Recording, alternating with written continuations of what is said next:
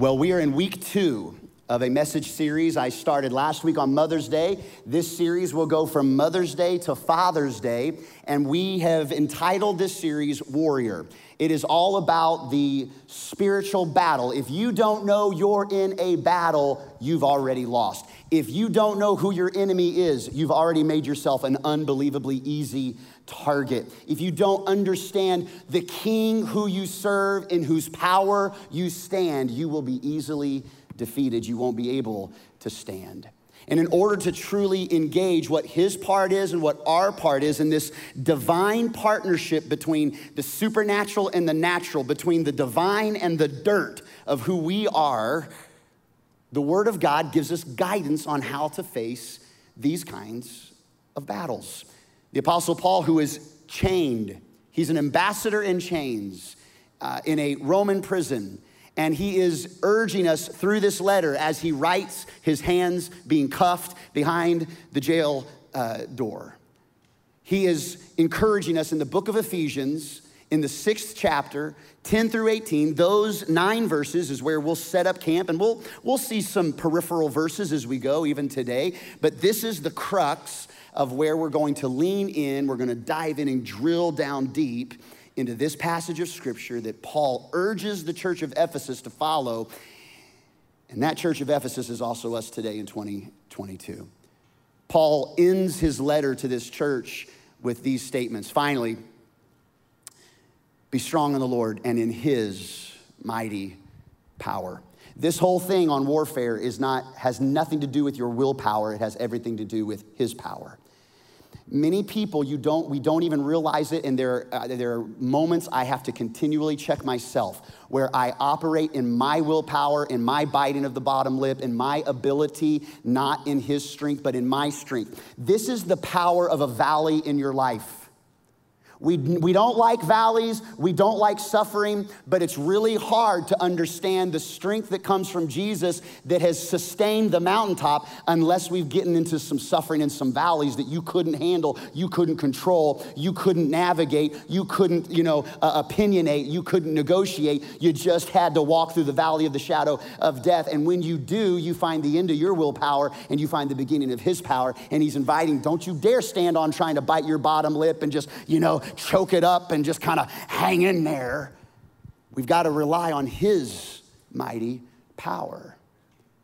He says, now that's a partnership. You, in his mighty power, put on, so it's a stand in his power, but you put on the armor of God so that you can take your stand against the devil's schemes. He's conniving, he's manipulating, he speaks a specific language. We sang in 2 different languages today, but the enemy only has one language. His language is called lie. That's his language. He is fluent. He knows it better than anybody else. He's the father of the language. He's the father of lies, and his scheme is always about lies. For our struggle is not against your mother-in-law.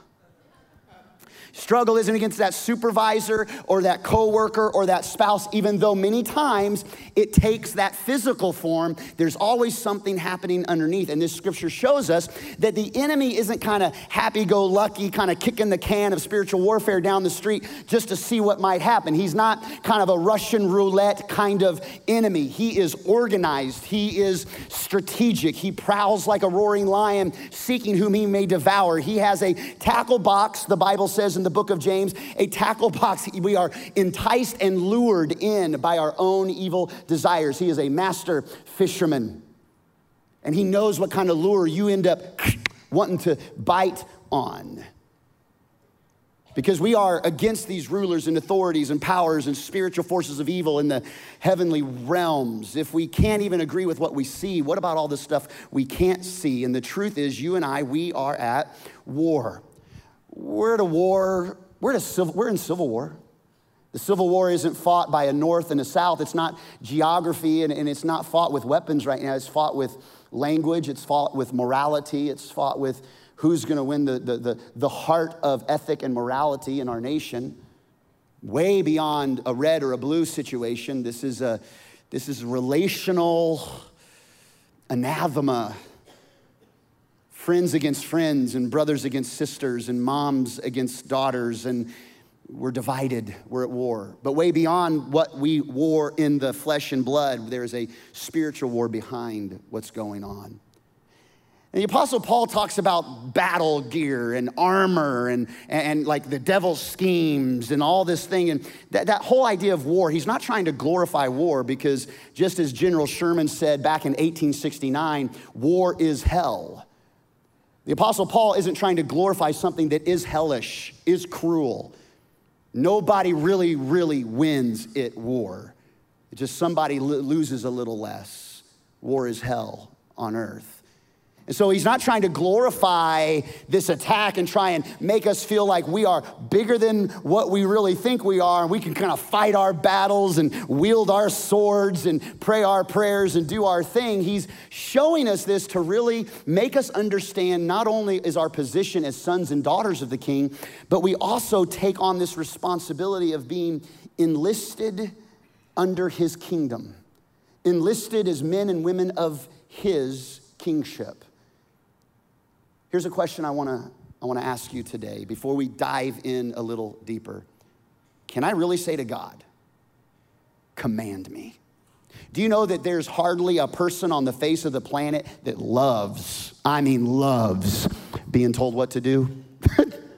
Like, ain't a lot of people that just like, hey, I've got my own ideas, but what do you want me to do? I'm gonna completely sideline everything and I'm gonna do, like, I want it. I wanna do it my way. I wanna do the thing. Why can't I? Just let me. Can I have 10 more minutes? How long am I gonna be grounded from that? I want it. No, we usually just don't wake up full grown in maturity saying, I really want your will be done, mom and dad, not my will be done. Okay, they don't grow up like you have to add that in to them. That's called discipline. That's called development. Can I really say to God, command me? And his word of God, the word of God, his word, the Bible, is commands. Ideas and principles for living, guardrails and boundaries. And it's one thing to say, I love you, Jesus. It's another thing to say, command me, Jesus. Because if we're not willing to say, command me, we really don't understand our place in his kingdom. Yes, son and daughter, but we've also enrolled into the reality of spiritual warfare. And so when we're dealing with that kind of thing, if I were a soldier and I had enlisted and I had been shipped to Afghanistan and my commanding officer says, we're going here at this 100 hour, we are gonna do this, you're gonna do that, and you're gonna do this. That's not the time for me to say, nah. Can we flip a coin? No. That's a sir, yes, sir. Even if I don't agree, I'm someone under authority and I'm under orders. There is legal ramifications, severe penalty if I choose in the middle of being enlisted in battle to do it my own way. He gives us all we need to be successful. But are we able to truly say to God today, this morning, tomorrow when you wake up, when you don't really know what's next, when the going has gotten tough, when there's tension in the relationship, when there is more month left at the end of the money, are we really able to say, command me, God. Command me. I want to obey you. It's not about me just agreeing with you, because I'm not always going to agree with you. There are things in the Bible I wish weren't in there that can be hard to agree with. But God's not called me to agree with him. He's called me to follow him. Command me, Lord. And Paul kind of fleshes this out. So if you're gonna follow the orders, put on the full armor of God so that when the day of evil, not if, because it's a coming, you tell him I'm coming and I'm bringing evil with me. When the day of evil comes, you may be able to stand your ground. And after you've done everything, when your willpower runs out, that you can stand in his power, not your willpower. And over the next 5 verses, he gives us the armor, the battle armor. from the belt of truth to the helmet of salvation to the breastplate of righteousness to praying all kinds of prayers. And over the next few weeks, we'll unpack one of these at a time. And I want you to know that these aren't things that you conjure up. These aren't character traits. These are actually, this is all about a person. It's the person of Jesus in your life. Jesus is truth. Jesus is your righteousness. Jesus is your shield. Jesus actually prays over you. Jesus is your salvation. And today, we're going to kind of lean into the idea of the belt of truth. Belt of truth. So if you're taking notes on the app or physically on your study guide, I want to invite you to write some thoughts down. I find it interesting that Paul, when he says, do everything you can do to stand, we're in this battle and we're not battling like this is a major thing. I'm surprised he doesn't start with like the sword. I'm surprised he doesn't start with the shield. I'm surprised he doesn't start with the breastplate of righteousness. He starts with the belt. Many times that's how my dad started, okay? I'm just gonna tell you. Starts with the belt. Write these down. I can't attack with it. Even though growing up, I don't know if you ever heard this, but I was raised a certain way that if I was goofing off and my mom said, you just wait till your dad gets home and I hear him get home and I'm downstairs or I'm upstairs and they're having a conversation, there was a distinct sound that you did not want to hear, and that was a clanging of kind of metal and leather and a pop, pop, pop, pop, pop, pop, pop, pop. Because that was that belt coming out of those belt loops. Pop, pop, pop, pop, pop, pop, pop, pop. And that's where we go, oh, Jesus, Jesus, Jesus, Jesus, Jesus. And Jesus is like, too late, you know. I can't attack with it. It's not meant to be a weapon. I can't defend with it.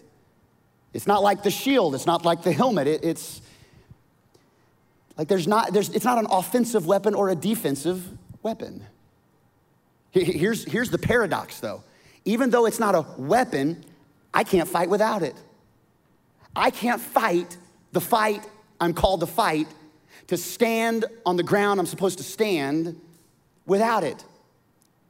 A couple of years ago for my 40th birthday, not only did Janet surprise me, but our deacon team gave us a blessing. They paid for us to go on a little 40th birthday vacation, and they sent us to Vail, Colorado, us and our two kids, and we had a great time, 3 days, mountain biking and having a blast. And for those that don't know, that like back when I was 39, I made a major shift in life and in my health, and lost almost 100 pounds, and I was about 60 pounds in by my 40th birthday, and I was early in the morning. I was down in the lobby of the hotel as they were sleeping in a little bit. I was working on a couple things, and as I was coming back up, they were beginning to stir.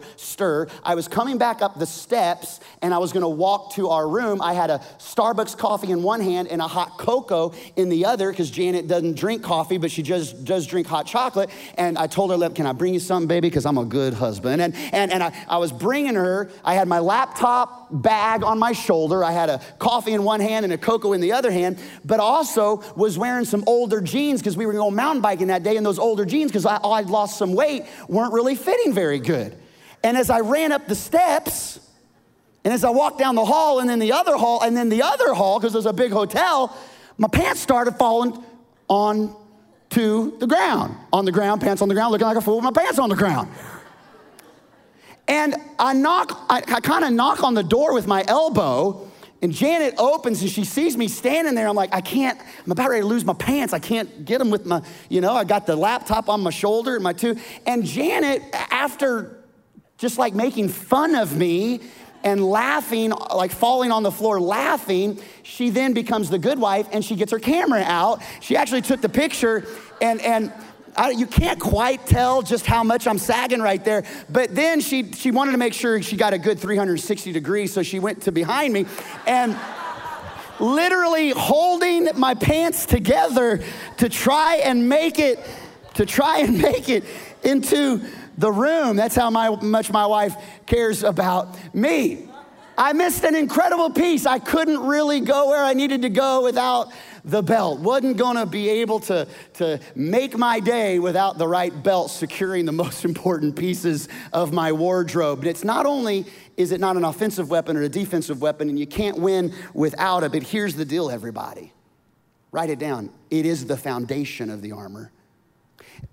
The Apostle Paul would be writing to the Hebrew church and the Jewish church, and he is using the Roman centurion as an example, but he also is talking in their own language. And the belt of truth, actually, when you talk about belt, it's way beyond just what comes into a belt loop. It would have been in their wardrobe. A lot of their clothes would have been very flowing, like big robes and large kind of sashes. And when someone had to gird their loins, or they had to gather up their loins, it would mean that if they had to run somewhere or walk briskly, or they had to get into a battle, they would take their large robes, the large pieces that would be flowing, easily tripping them up, and they would stuff them, they would gird them into their belt so that they could be ready to face whatever they were gonna face. And so this belt of truth, even though it's not a weapon, it was meant that we would store, we would collect, we would be able to hang on to and effectively gather ourselves for combat by placing what would hold us back in a position to where we can move forward. Now, when it comes to the idea of the belt of truth, it's not about just the belt, it's actually truth. Before you ever battle, you've got to know the truth. I mentioned it last week. Put it in your notes again. You would want to write this down. Satan, in spiritual warfare, doesn't leave fang marks on my flesh. Okay, this isn't a Dracula, this isn't a Halloween, this isn't a spooky ghost story. He doesn't leave fang marks on the flesh. This is how the enemy comes in like a flood. He leaves lies in my heart. This is the language. This is his tactic. This is his one and only strategy, to lie to you. And it's important to really kind of break this down before we get into the crux of how we apply practically this word of God to our everyday life. So what I want to do is let's look at this whole idea of he leaves lies in my heart. And let me talk to you about those last two words, my heart. Let me kind of set the record straight a little bit. And I'm not thinking of anybody in particular. If this has been you, that's okay. I don't even know that. I've just seen it on the interwebs. I've seen it on Facebook. I don't post much, but I creep a lot.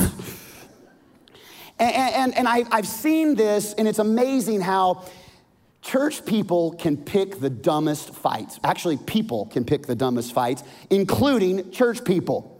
Do you know why people say I would go to church, but it's a bunch of hypocrites? It's because we are. The church is full of hypocrites, but so is Walmart, but you're still going to Walmart. But the truth is this. My heart, I've seen this complaint. I've seen this complaint on Facebook.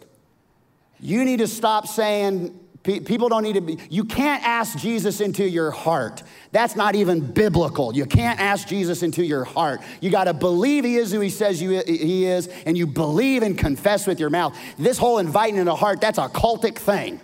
Okay, shut up. Okay, because those same people, let me ask you this. Let's pause that. Let me put that on the shelf over here, and let me ask you this. Anybody ever seen a beautiful sunset in East Texas? Anybody ever seen a beautiful sunset? No, you haven't. Put your hands down. You know why? Because bless God, the sun doesn't set. It is stationary. It doesn't move around. You must be a flat earther. You must not understand that God created everything, even the sun. We all revolve around the sun. Bless God, S-O-N, not just S-U-N. He knows the galaxy. You're picking a dumb fight. When we invite our children to ask Jesus into their heart, here's what heart really is. Here's what heart really is. In the Bible, the heart represents the integration of my thoughts, my emotions, and my desires. The way I think, the way I feel, and how I act those things out on a daily basis. So when we invite Jesus into our heart, when we believe he is who he says he is, he should be affecting our thoughts, our emotions, and our desires. And do you know that the integration of those thoughts and emotions and desires create muscle memory? It creates a muscle memory. The same way a mom or a dad who their kid is finally out of the car seat, but they're sitting in the front seat, and even though they're buckled up, you gotta kind of slam on the brake. And what do you do as a parent that's in the driver's seat? You know it, you already did it. Some of you already got the muscle memory. You just defibrillated the person next to you just then. Clear. Like you know it, it's a natural thing. It's a natural thing. You know it's a natural thing for you to blame people? I mean, Eve eats the apple, Adam eats the apple, God shows up and says, what happened? And Adam's like, well, she gave me the apple. The woman you put here, thanks a lot.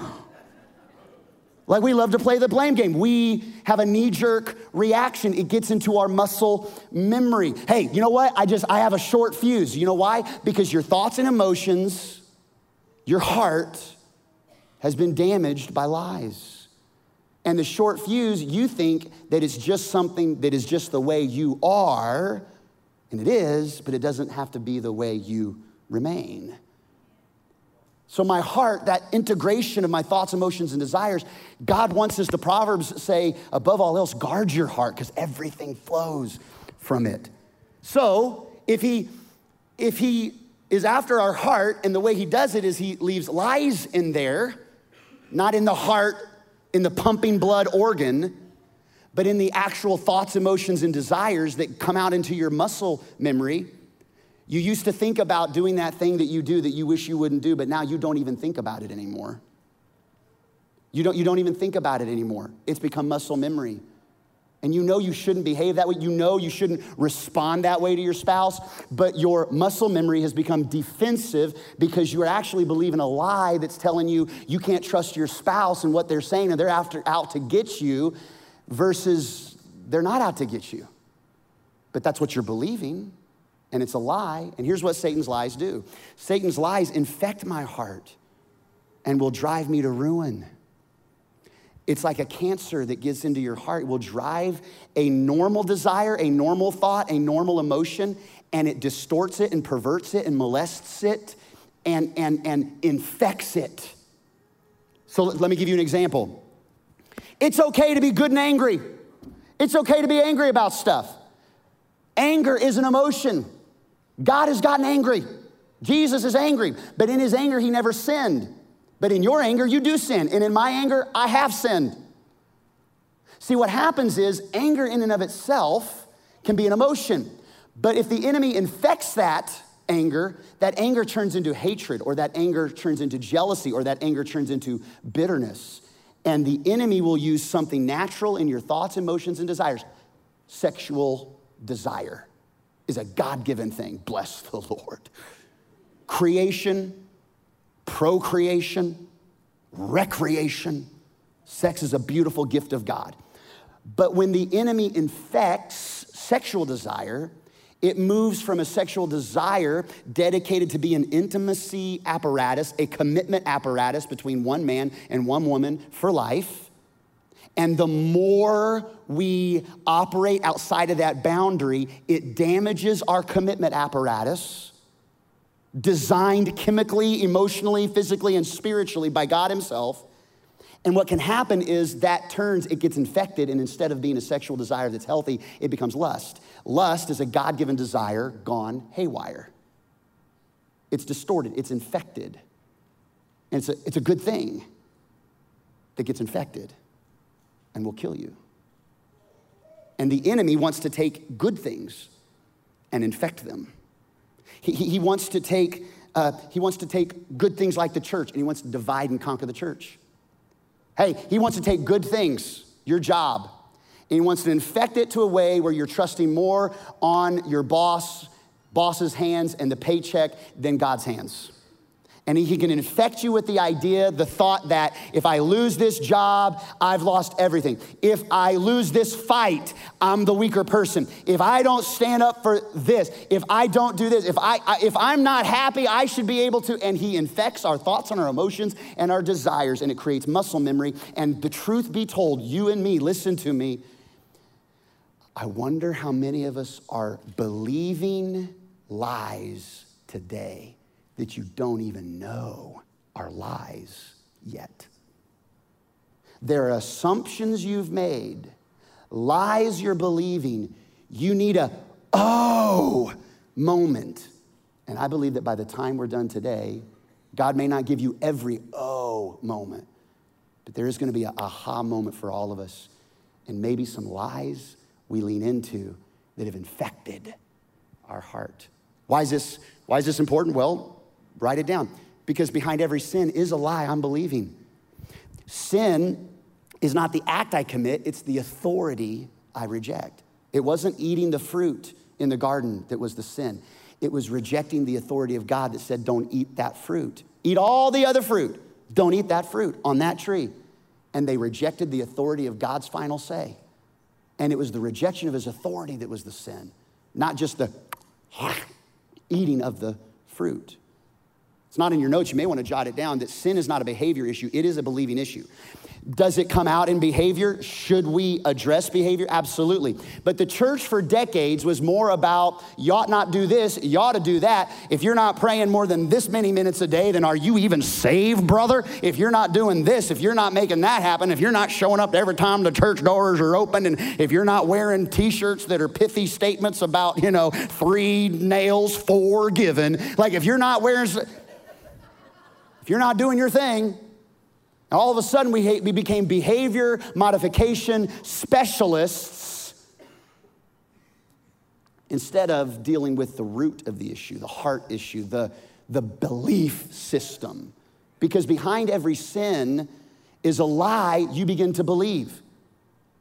I deserve to be happy. There is joy unspeakable that can come from Jesus.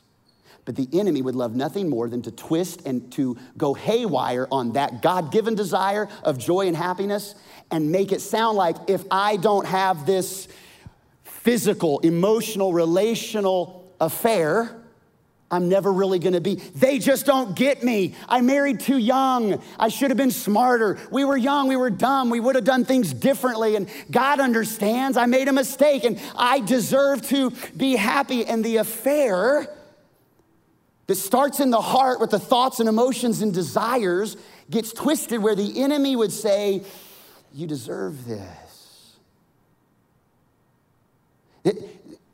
Nobody's gonna find out. You're gonna be able to explain this. Look at them, what they did. That's not even as bad as what you're doing, right? Behind every behavior is a sin I'm believing. So here's what we've got to do. Write it down. Trying to change my behavior without truly changing my mind is an absolute waste of time. That's why, can I give you a little hint?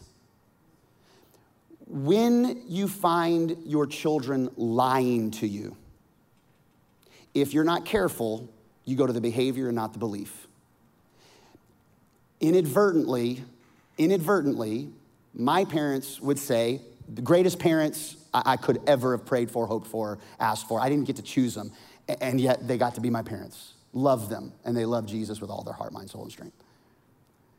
But when they would address a lie, they'd say something like, oh, you made God sad when you lied. And inadvertently, although it was truth, God's love for me began to become dependent on how good I was. So I don't want to lie and make God mad. I don't want to lie and make God flip his lid on me like he is out of control on his own emotions. So how do you adjust that? You honor Jesus when you tell the truth. You honor him when you tell the truth. You honor each other when you tell the truth. You honor yourself when you tell the truth. He's the truth. Tell the truth. Lies are a tool of the enemy. He wants to steal and kill. He wants to make you think that God is going to be after you because you lied. And so why would I even go to God for forgiveness anyway if he's just going to be after me? I mean, some of you parents, you said, if you tell me the whole truth, there will be less punishment. And then they tell you the whole truth, and then you give them all the punishment. You then become the liar. Like, we got to figure out how to really walk in truth.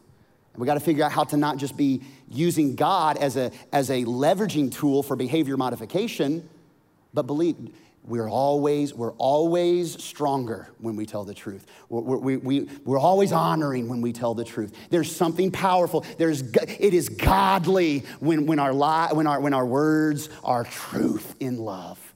That's truth. I can build on that, and that's a belief I've got to go all the way down into. Not just a modification, a behavior modification. Are you with me so far? So let's keep going. The Bible says these people show honor to me with words, but their hearts are far from me. So it's very possible to love Jesus and honor Jesus and make an all-in commitment, and yet your heart is not where it needs to be because there's behavior happening out here, and yet there's still lies in here. Now, why is this so important? Why is this so critically important as we launch into the rest of the armor of God? Well, I'll tell you why. I'm glad you asked. Because our lives move in the direction of our strongest thoughts.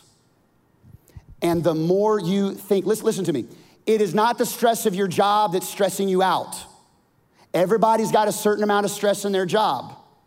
Anybody ever been in the exact same job and you have a friend who's always complaining about the stress and you're like, I love you, shut up, I'm dealing with it, you need to deal with it. So what we do is we actually, lies can infect our heart, and we can say, you need to suck it up, Betty.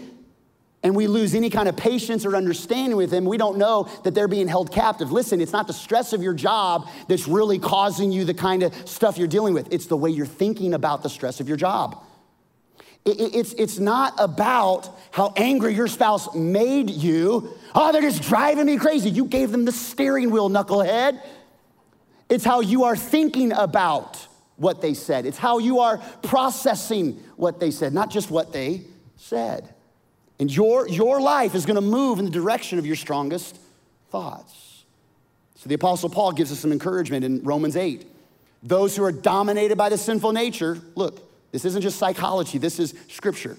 When you are dominated by sinful nature, you know it's why? You're thinking about sinful things. You're thinking about sinful things. You want to be dominated by sinful things? Think about sinful things. Paul goes on to say, those who are controlled by the Spirit, here's the game changer. It's not that they pray louder. It's not that they worship louder. It's not that they go to church more. It's that they think about things that please the Spirit. So, letting your sinful nature control your mind leads to death. But letting the Spirit control your mind leads to life and peace. How do you do that? How do you let him control? You put on the belt of truth every day. The question I want to ask you today, as we begin to wrap up and give you practical insights, practical handlebars on how to actually, day by day, buckle up the armor. Okay, the question I want you to answer for yourself. Am I excited about the direction my thoughts are taking me? Am I excited about that? Or when I begin to just stop for a minute and I begin to evaluate, do I find myself quick to speak and slow to listen and quick to become angry? Or do I find myself quick to listen, slow to speak, and slow to become angry? Am I wise with my words, knowing that they're poison or fruit and I get to decide? Or do I just spew whatever comes out of my mouth, whatever I'm thinking, get off the train tracks when the train's coming through? Am I excited about the direction my thoughts are taking me? Paul, in that book of Romans, gives us another one. You know, Romans is like the constitution of Christianity. It's like we the people, we the Christ followers. It's like a constitution on how to live. And the Apostle Paul says in Romans 12, don't copy the behavior and customs of this world, because they always want to get the last word in edgewise. They want to do whatever feels good, that must be their king, that must be their God. We thought years ago that sexual liberation was going to bring so much joy and goodness. The fuddy-duddy generations that had gone by that were watching the antiquities of the Bible and being all like saving it till marriage and valuing marriage and whatnot. Oh, get with the times, Grandpa. And people are less happy and less fulfilled than they've ever been. Yet we don't listen to the science. We let the lies infect our heart. We don't listen to the proof. I mean, it's beyond crazy. It's beyond crazy. Even the thought of we have found life on Mars. We found life on Mars, everybody. And all it is bacteria. And we can't say that that baby growing in that womb is life.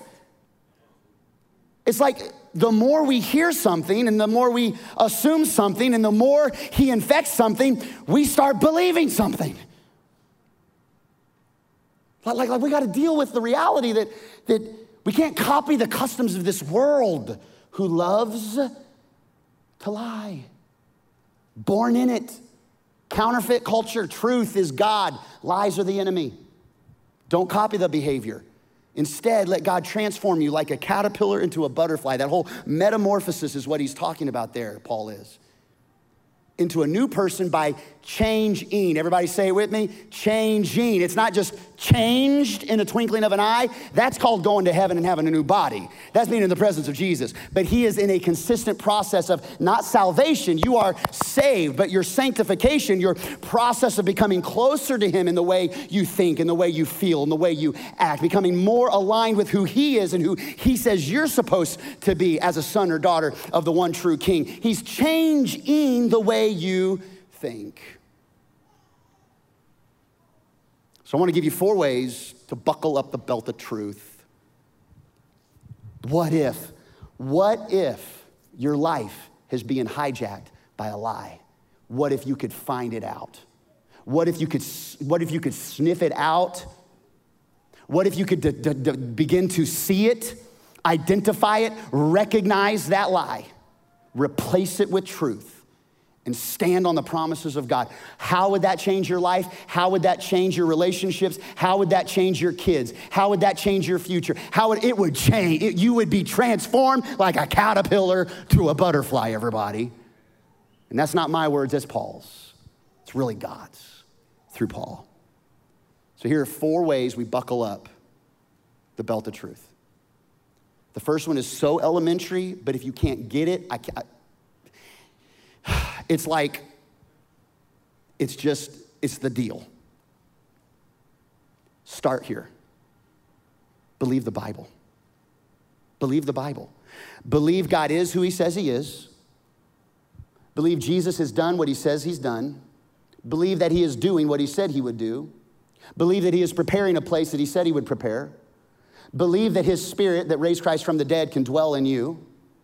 Believe that greater things you can do. It is important that he go away to be with his Father and send us the power of the Holy Spirit and to live controlled by the Spirit. It's better for you to do that than to walk in the flesh with Jesus hand in hand into everywhere you go every single day, that the Spirit of God is with you and is just as real in the spirit realm than would be in the physical realm. In fact, even more real, because everything you see is temporary, but what you can't see that he says you should be able to see, if you can see the way he sees, all that's eternal, all that's real. You can take it to the bank and believe it. The word of God is not suggestions. It's the way of life. It's the moral compass for living. It is the foundation for everything. It is God breathed, and it is for correction and for rebuke. It's to get you on the path if you've gotten off the path. It gives you the light for the path. It gives you angles on how to navigate the roadblocks and the obstacles that you may feel along that journey. Believe the Bible. Because you're believing something.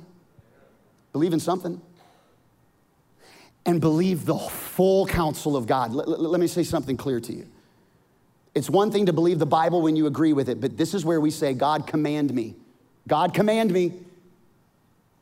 It's your house, your rules. Your house, your rules. Your kingdom, your rules. And we say, that's really great, but there are a few things that I just don't agree with. There are a few things that, we've evolved from there. There's a few things that I would adapt. I just don't agree with. God don't care whether you agree with him or not. He doesn't say, oh, you just agree. He says, obey. Obey. If you love me, you'll produce the strength that it is required to obey. So know that I love you. I loved you so much, I gave my most valuable treasure for you, paid for your sin by the blood of my own son. I loved you this way, love me. And if you'll love me, you'll want to obey my commands. His commands are not to be trifled with. His commands are not suggestions. His Bible is the foundation for living. And when we bump up against something and we want to change it in Scripture, the truth is, when we bump up to something, we should be saying, what should we change in us? Not so that the Bible aligns with us, because that means that we're God. But we align with the Bible because he's God. Believe the Bible. Why is this so important? It's exactly what Jesus did. He didn't have any kind of trickery. He didn't have any kind of ace up his sleeve. When Jesus is called into ministry, okay, ever since the foundations of the earth were formed, he was called into ministry. But at 30 years old, he's baptized and he goes out into the wilderness. And for 40 days and 40 nights, he is tempted. And yet he doesn't sin. He doesn't fall into temptation. And he avoids all that. And he stands his ground. He buckles up his own belt of truth in the wilderness. Now I want to show you a correlation. When God created the heavens and the earth and he put the first humans on the planet in the garden, it was an innocent, guilt-free, beautiful, lush. Every single thing they could imagine was given to them right there. Hundreds of trees with fruit they could eat from, except the one tree says, don't do that. Everything else is good. They were in a lush garden, given everything, and the first two humans God created failed. They were tempted by the lies of the enemy. Did God really say you can't eat this fruit? Oh, you'll be as wise. He just doesn't want you to be as smart as him. Authority issue. You should just do it. Like if he's really who he says he is, he wants you to be, like he's just trying to hold you back. And they believed the lie. They believed it all the way into their heart. They ate the fruit. They sinned, and they were cast out of the garden. Now, Jesus is considered, in theology, the second Adam. He sets everything right. But I want you to notice the correlation. As Adam and Eve are placed on the earth to do the work of God, Jesus is baptized into ministry and he's sent out to do the work of God. In that moment, the Father's voice says, I love you. I'm proud of you. This is my son. Follow him. And instead of walking into a lush garden, he walks in to deal with the suffering we created all on our own, the wilderness. He goes into the thorny place. And he's tempted by the enemy with the exact same tools that the enemy tempts in the garden, the first Adam, he tempts with the second Adam. And here's what he says to Jesus. If you really are the Son of God, look how he goes against the word of God. God himself spoke from the clouds. This is my son, whom I love, whom I'm well pleased. And then the enemy, 3 different times in the wilderness says, if you're the son, okay, he's challenging truth by trying to infect his thoughts, emotions, and desires. You can see it as clear as day. And what does Jesus himself do? He doesn't judo chop. He doesn't go, ha! He says, it is written. And all he does is stand on the truth of the word. It's all he needed in that moment. And you and I have that same spirit that we can stand on the promises of God. And when the enemy comes in like a flood, the Spirit of the Lord sets up a standard against it. It's not about getting another judo chop. It's not about singing in the high notes. It's not about getting your praise on. It's about standing on the promises and the word of God. Believe the Bible. It's what you need. It's his word, and his word is enough. Number 2, own your part.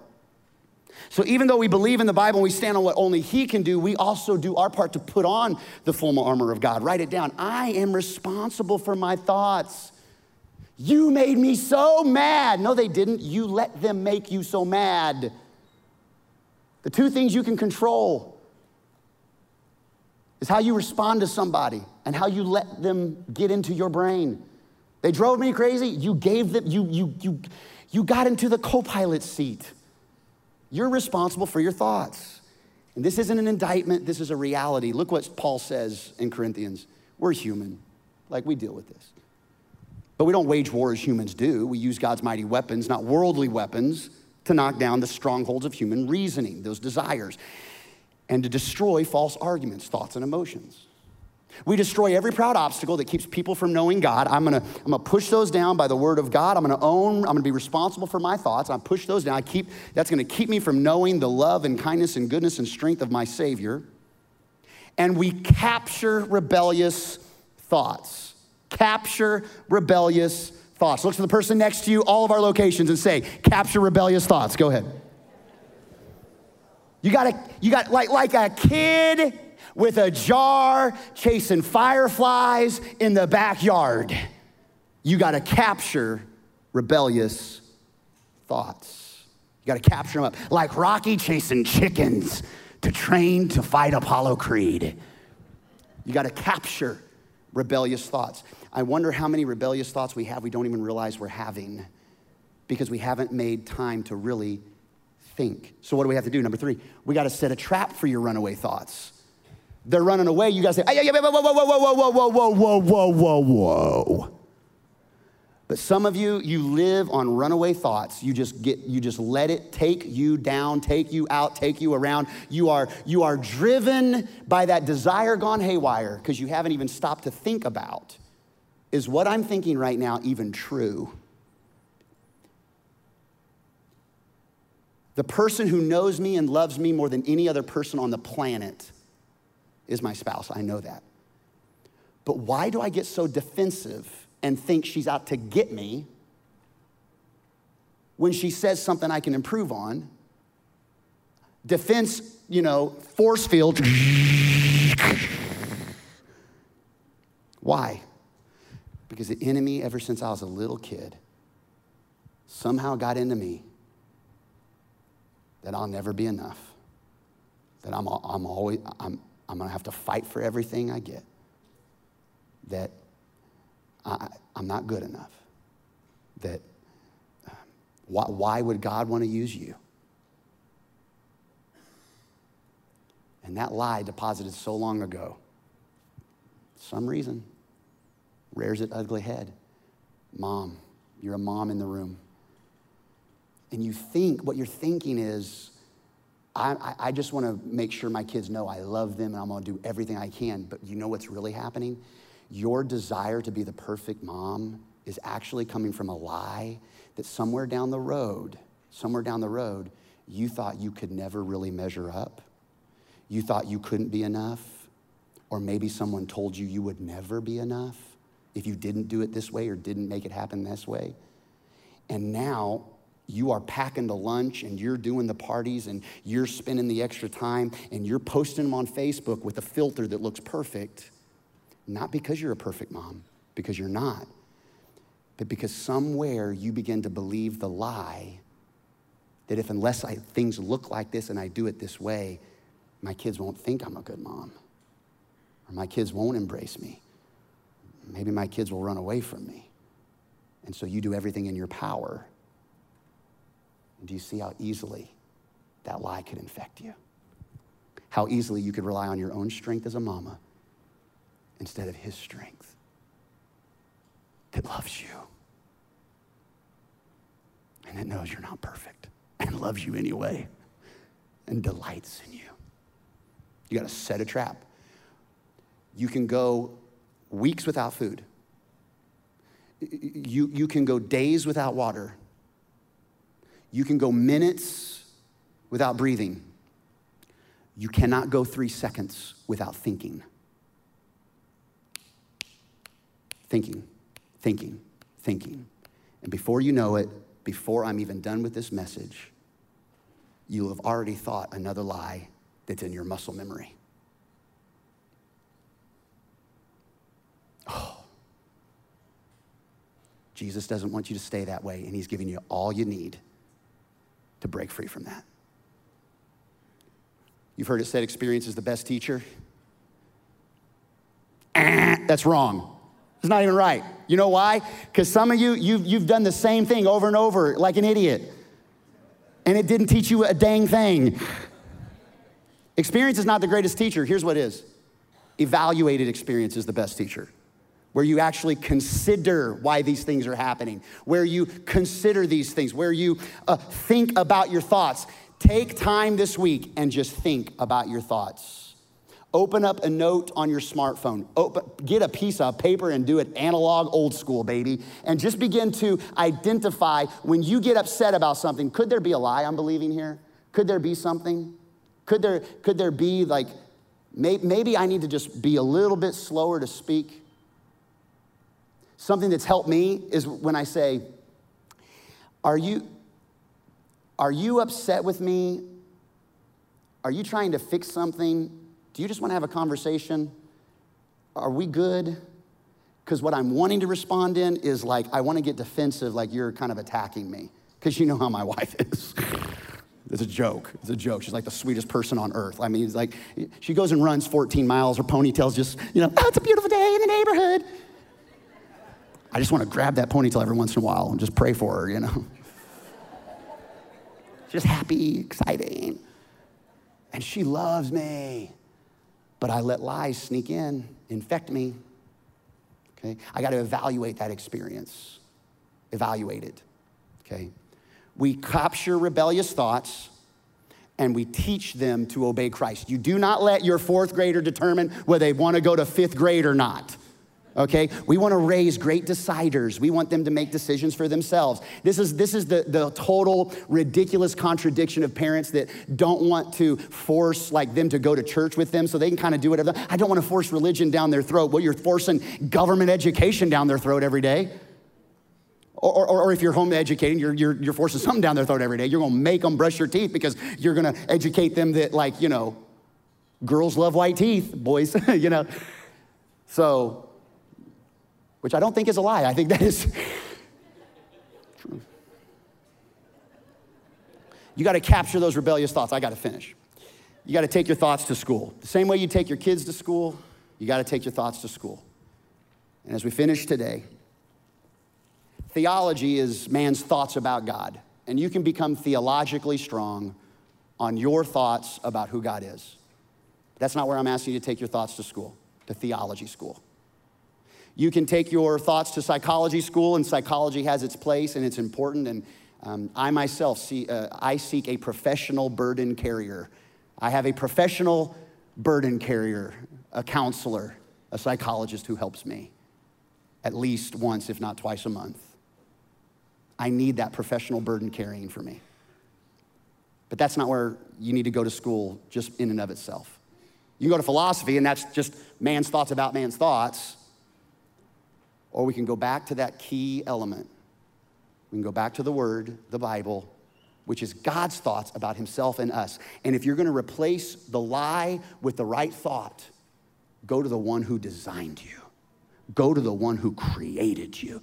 If you've got an issue with an appliance, you look to the owner's manual, and I want you to know you were bought with a price. You are created in the image of God. He knows you better than you know you. And not only is the author of your faith, he is the perfecter and the finisher of your faith. And we go to the Word. When the culture wants to say, chase your dreams, that can sound good, but he wants to say, hey, seek first the kingdom. Seek first the kingdom, and all his righteousness and all the other things can be added, but seek first the kingdom. You can chase your dreams and run right into a brick wall and make more money than you ever made in your life, but you can actually hijack your life because you're seeking the wrong things. Seek me first, and I'll help you with the other stuff. Make my dreams your dreams. You're going to chase those dreams. You're going to see those dreams fulfilled. I can't be happy unless I experience this, unless I have that, unless I change this, unless I trade this in. He says, I've learned to be content whatever the circumstances. I can do all things through Christ who gives me strength. If it feels good, it must be right. I just want to feel good. I deserve this. Not my will, but yours be done. I'm living my truth. Your word is truth. Your word is truth. Are you hurting? He's my comfort. And if I'm confused, he is my guide. And if I'm discouraged, he is my hope. And if I'm wounded, guess what? He is my healer. And if I'm anxious, he is my peace. And if I'm weak, he is my strength. And if I'm living lies and I don't even realize it, I want you to know he is my truth. And if you're living lies, listen, if I'm living a lie, I am enslaved to that lie. I am in chains to that lie. That's why he said, the truth will set you free. So as you go your day thinking, and as you go on your week thinking, whatever's true and whatever's noble, and whatever's right and whatever's pure and whatever's lovely, whatever's admirable. If anything is excellent or praiseworthy, think about such things. And that could give you a big outline of listing all kinds of stuff. But let me really boil it down for you and just let you know that that isn't just a laundry list of stuff to think about. That's a person to hang yourself with, the person to lean on and not your own understanding. Jesus is the truth, and Jesus is noble, and Jesus is right, and Jesus is lovely, and Jesus is excellent, and Jesus is praiseworthy. And finally, brothers and sisters, put your mind on things that are about Jesus, and he will recalibrate the heart that's infected. Would you close your eyes and pray with me today? 2 truths I want to share with you. He loves you, and he's holy. And because he loves you, he's given you access to him. But he's holy so that you actually don't have what it takes to get close to him. So he doesn't look at what you could do. He actually looks at what his son has already done. Paid and paved your way to find and know God. And one of the greatest lies you could be living right now is that you're okay without him. You're not. Or you may be living the lie that there's no way he'd want me. Oh, he wants you. Oh, he loves you. You may be living the lie that, it's too hard. I can't do what I need to do to really get saved. What a lie, because he's already done all you could do. You just have to receive it. It's a gift. So the first prayer is for those of you that need to find Jesus today. He's already found you.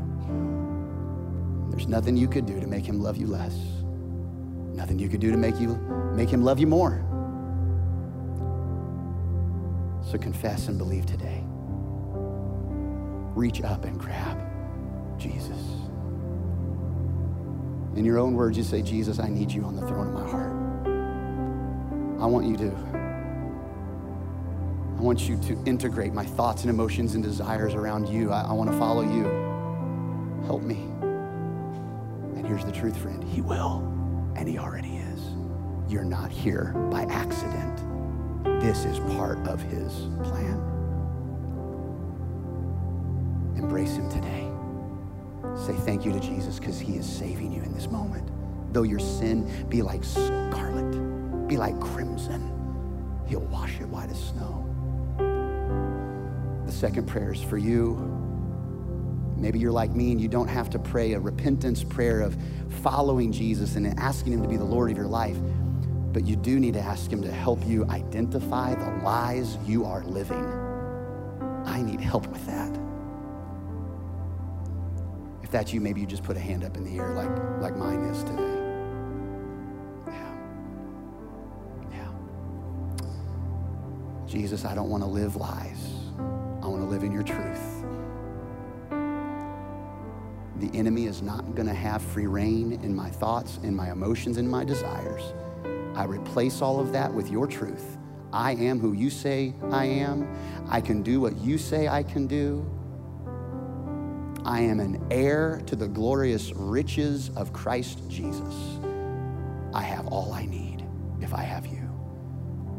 So God, help me to buckle up with truth, to put you first, to believe you are who you say you are. Father, give me insight by your Holy Spirit who guides us into all truth to identify the lies that so easily entangle us, and may we walk free from them. We ask it in the name of Jesus, the way, the truth, the life, the strong Son of God. And everybody at all locations said amen.